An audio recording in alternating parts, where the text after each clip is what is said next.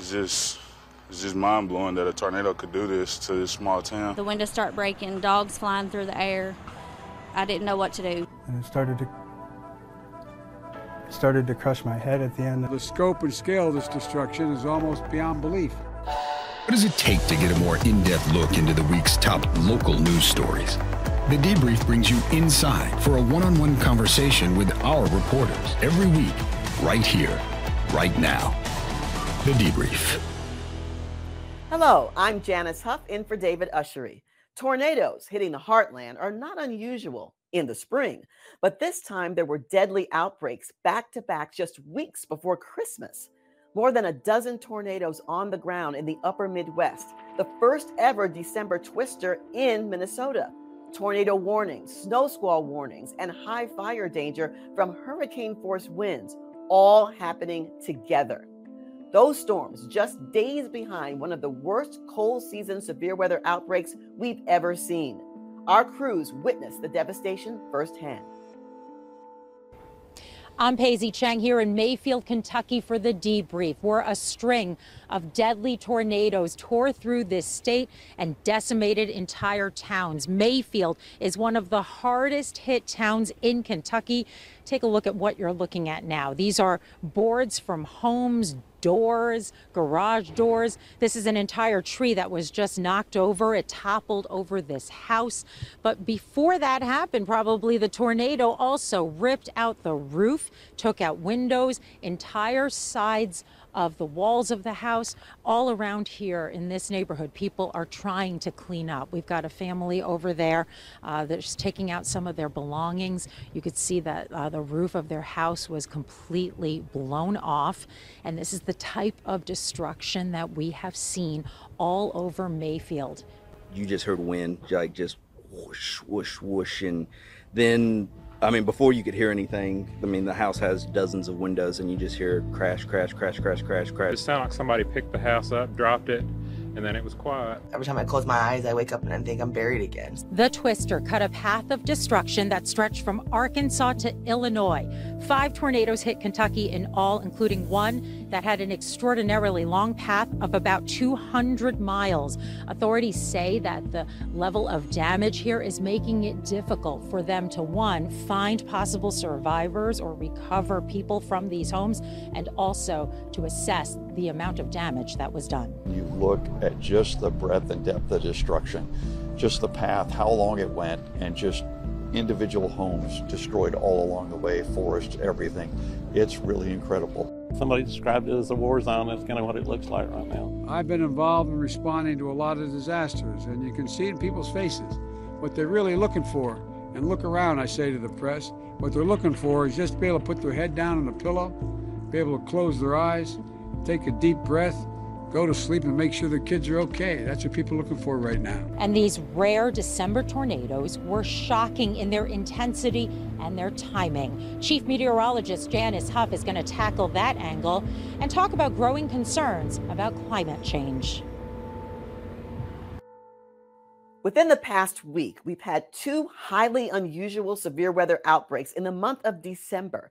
Add to that an unprecedented 8 tornado touchdowns on Long Island in the month of November. And you have to wonder whether something's up. Climatologist Tom DiLiberto from NOAA joins us now. Hi there, Tom. Thanks for being with us today. Hi, thanks for having me. I'm so excited to talk to you because everybody wants to know. Of course, everybody asks me all the time, and I'm sure they ask you. And you are so great at storytelling and explaining in simplest terms to people who aren't scientists what the science is all about. Everyone, of course, wants to know, what is it? Is it global warming? Is it climate change? Is it La Nina? You give me what you know. It could be a little bit of everything, which is why tornadoes and severe weather are just so difficult when trying to figure out what's the cause.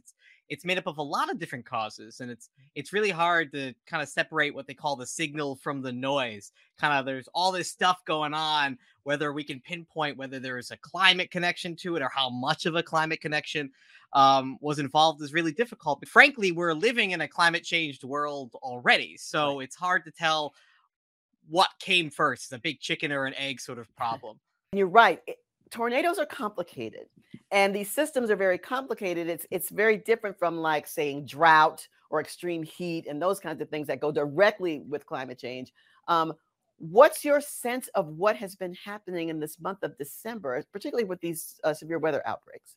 Well, I mean, the one thing, if you looked at just basically not thinking about the individual tornado, which can be really small for a second, and thinking broader about what the U.S. looked like during this time period, if you closed your eyes and someone was talking about the conditions, you would have sworn it was probably in the springtime based upon how warm the temperatures were. And one key ingredient for severe weather outbreaks is that you need this warm, humid air, and there was just plenty of it. So we had that big storm that caused all those like unbelievable gusty winds across the West and Central United States.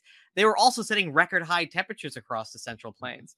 And then we had the unbelievable tornado outbreak in December across Kentucky and in Tennessee and Missouri. And again, that was also tied to, we just had really, really warm air out in place while this storm was able to move in. That warm air is what gives it a lot of energy. And, you know, as opposed to thinking like, how much did climate change cause this? I like to think of another way. Is like, why do we even think that as a question, right? Why are we even thinking about it? And the reason is because we know that warmer air is such a vital ingredient for severe weather. And we know that we're warming the world. So it makes sense in the long term that maybe potentially we could potentially see an impact there between climate change because we are warming our atmosphere. Now, you did mention, we're talking about the warming, and you mentioned record high temperatures. In New York City today, or in the surrounding area, there were several record high temperatures set today here. So we're in that warm wedge of air out ahead of that same front. And so we saw records here too in our area in the 60s. Upstate New York, Syracuse, I think, was 67 degrees today. Their record was 55, the previous record. So they shattered theirs. Whereas Central Park came within 1 degree of tying the record today. It was 62 this afternoon. And people, of course, are just wandering around going, what happened? Is this May all of a sudden in December? I know that the data shows that of all the seasons, the winter season seems to be affected the most in terms of temperatures by climate change and the warming. What do you see on the horizon, so to speak? Are we going to see more of these types of events now in the winter or before winter even starts, actually? So, I mean, if you're going to take a look at all of the seasons and specifically taking a look at, you know, what could potentially change the most, winter would be one of those prime seasons to look at, because usually what tamps down severe weather is the fact that there's not a lot of warm air. There shouldn't be a lot of warm air in the wintertime. And as climate change warms, that means we can have more of these times where we have these abnormally mild and warm temperatures extending further into the winter season, which then allows for severe weather to actually occur. Now, we all know just because there's severe weather doesn't mean that it's going to produce a tornado. There's other things involved in that. The winter season is one that we do expect, especially across the eastern United States. And one trend that we have seen, now it's hard to tell whether it's directly tied with climate change, but it is a trend, is that we've seen the axis of where the most tornado activity in the United States is shift east a bit over the last 50 or 60 years. And that has a lot of ramifications because the topography and the way people live a little bit in the southeast is very different than the Central Plains. There's a lot more trees, there's a lot more mountains. So it means a whole lot of additional issues that come into play. But that is one trend that we are seeing, is that it's shifting a little bit to the east. Yeah, because I know that a lot of my friends were saying when they were seeing some of the damage from Kentucky and from Missouri and Arkansas, they were like, I didn't know that Tennessee was in Tornado Alley. And one of the things that we've noticed, I think in the last couple of years, the fewer number of tornadoes in actual tornado alley, the traditional tornado alley, but more tornadoes in, like you said, an area that's spreading towards the east and the southeast, Alabama, Mississippi, Tennessee, up through Kentucky, Arkansas. And it's, of course, highly unusual, like we've been saying, to see this type of activity in December. With what we're seeing in the trends, extremes, would you say this is just one of the signals of the extremes that we would expect with climate change? So, I mean, if you look at climate projections into the future, they do basically kind of hint at this idea that the environment would be more conducive for these sorts of extreme severe weather. Whether you can tie it to tornadoes, as I mentioned, a whole lot more goes into it, but this idea that the environment might become a little bit more potentially unstable to allow these things does seem to have a little bit of credence, or at least backed up by science in there. Now, it's a little bit more difficult with a lot of other things, because one example is that we're in the middle of a La Nina, and La Nina also happens to tend to shift storms exactly where the tornado outbreak happened. So you have all of these compounding factors, and sometimes they fight against each other, but sometimes they're all kind of like helping each other out. And it leads to all these sorts of like potential horrific events that happened. But it also makes it really difficult to be able to say what exactly is the cause of all these things. You mentioned La Nina, and I was just about to ask you about it and how that plays into it. Of course, we're in a La Nina year and in the winter. And of course, we also saw just recently, within the last few weeks, that extreme weather in Hawaii, where they had all this horrific flooding, where they had blizzards on the top of Mauna Loa and Mauna Kea. So, you know, people were thinking it's snowing in Hawaii. Yes, it snows in Hawaii on those peaks every winter. But to have a blizzard and 100-mile-an-hour winds and extreme flooding down in the valleys where it's warmer is not as typical. Explain how La Nina is a part of this whole process that's happening to us this winter. Well, I'll just say I'm a snow lover, so I was a little bit jealous. I was like, Hawaii's getting the snow? I haven't seen that much snow in years. So one thing that happens is it relates to the jet stream. The easiest way of understanding what La Nina or El Nino does is that basically messes up where the jet stream goes. And the jet stream serves as a storm highway. So if the road's there, a storm's going to take it. So what happens during La Nina is the jet stream gets really wavy across the Pacific Ocean. So what ended up happening is we got a big wave down that looked like a giant U shape, and it basically brought all that cold air with the warm, moist air from the tropics, and boom. It was a perfect example of what you tend to see occasionally during La Nina across the Hawaiian Islands. You can have these really big events, these big storms. But what that does is almost like knocking over the first domino. It goes down, it goes up, it goes down, it goes up. And what that does downstream to where we are is it basically sets up this area across the Tennessee Valley where all those storms were, where you tend to see a storm track set up. What we say by that, it sounds exactly what the name means. It's where storms tend to go.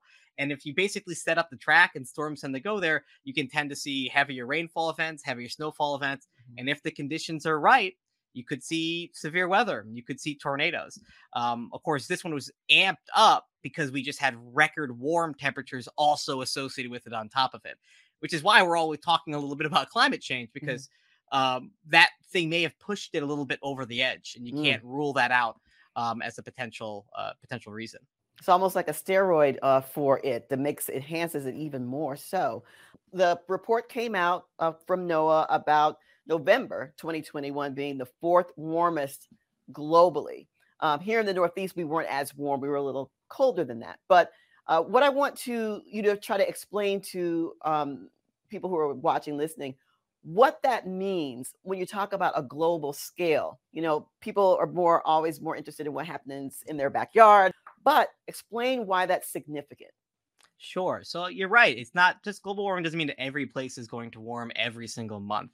There's still weather. There's still the chaoticness of weather happening in a given year. I mean, there's probably going to be some place that's colder than average or cooler than average. What's remarkable about not only November, but pretty much every month this year is that we've had a La Nina in place for a lot of this. And a La Nina is a cooling of the waters in the Pacific Ocean, the Central Eastern Pacific Ocean. And that's usually tied to cooler global temperatures. Right. So the fact that we're still having temperatures fall in the top 10, the top 5 monthly temperatures is remarkable, because we should not be seeing this. This will likely go down as one of the warmest, if not the warmest, La Nina year on record. And it's been nonstop. I mean, it's not as warm as it was last year, which was unreal because last year didn't even have an El Nino, which does the opposite of La Nina. It boosts global temperatures. But we're still seeing, again, the fourth warmest. And one thing to also note is that the warming is not equal everywhere. We tend to see it amplified in the furthest north areas in the Arctic. And that has all sorts of repercussions, not only for the people who live there, but for the rest of us. Because what happens in the Arctic doesn't stay in the Arctic. We eventually feel it in a lot of places, whether it's sea level rise or whether these other feedbacks that give more greenhouse gases into the atmosphere. It's one of those things where, you know, it's sometimes tough because, yeah, sometimes it gets cold where we are. But if you look on a global map, you might be the one blue spot showing below average temperatures while everything else is shaded in red. Now, you might have some people who might say, well, what's wrong with the warming? That means our heating bills go down in the winter. We don't have to use the heat as much. Explain why it's not necessarily always a great thing. Sure. So, I mean, there's going to be some potential benefits, right? In this idea of there being, well, there won't be as many cold events where cold might sadly kill people in the wintertime. Of course, on the flip side, in the summertime, you might see that increase. But what we're doing is we've built our society assuming a stable climate. And that relates to everything we're discussing here. So even though it might get warmer in certain times of the year that might be quote unquote better, you're messing up the ecosystem that existed in this time period. And you can't basically pick and choose which month that you like that got better, because we're talking about this as an entire whole. It messes up bird migrations, animals. It messes up sea level rise. And especially for a place like New York City, sure, it may get warmer in the wintertime, but you're going to get more coastal flooding events too during the same time of year. So it's one thing where like nothing is happening in a vacuum here. If you look at the total weight of the scale, the negatives far outweigh the positives when it comes to a globally warmed area, and especially even if taking a look at issues just for the New York City area. Absolutely. It is a true domino effect. Everything that happens trickles down to everything else and messes up everything. It's not just one thing in particular. How do we prepare for this in the short term and the long term? What do people need to realize? What do people need to do? How do we prepare? Sure. Well, the first thing I would say is that there's never a wrong time to prepare. So whether it's now or 5 years from now or 10 years from now, the answer will always be to prepare and try to reduce our emissions of greenhouse gases to zero as fast as possible. That's always the answer. In some sense, it's like the easiest answer in the world. The answer is always going to be reduce it to zero as fast as possible. The hard thing is actually doing it, right? Right.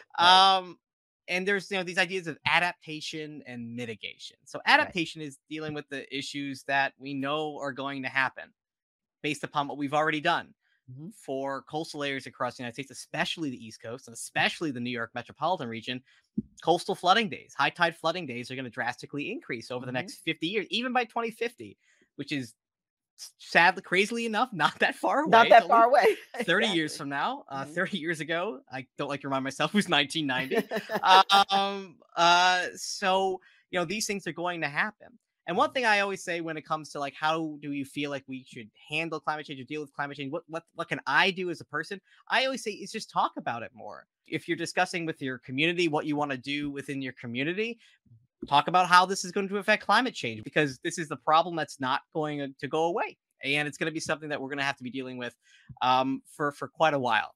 But doesn't mean that we have to have that like hanging over our head as some sort of making us kind of scared for the future. It's the future's still unwritten. So we still have plenty of time to take action to deal with climate change. Excellent information, Tom DiLiberto. I really appreciate you chatting with us tonight on all things climate change and climatology. We really appreciate everything that you've given us tonight in terms of the information. So thanks for coming on. I hope we get to talk to you again sometime soon. Thanks. I had a lot of fun. Thank you for listening. And we want to thank our production team, Darren Price, Melissa Mack, and Ben Berkowitz. I'm Janice Huff, in for David Ushery. We'll see you next time on The Debrief.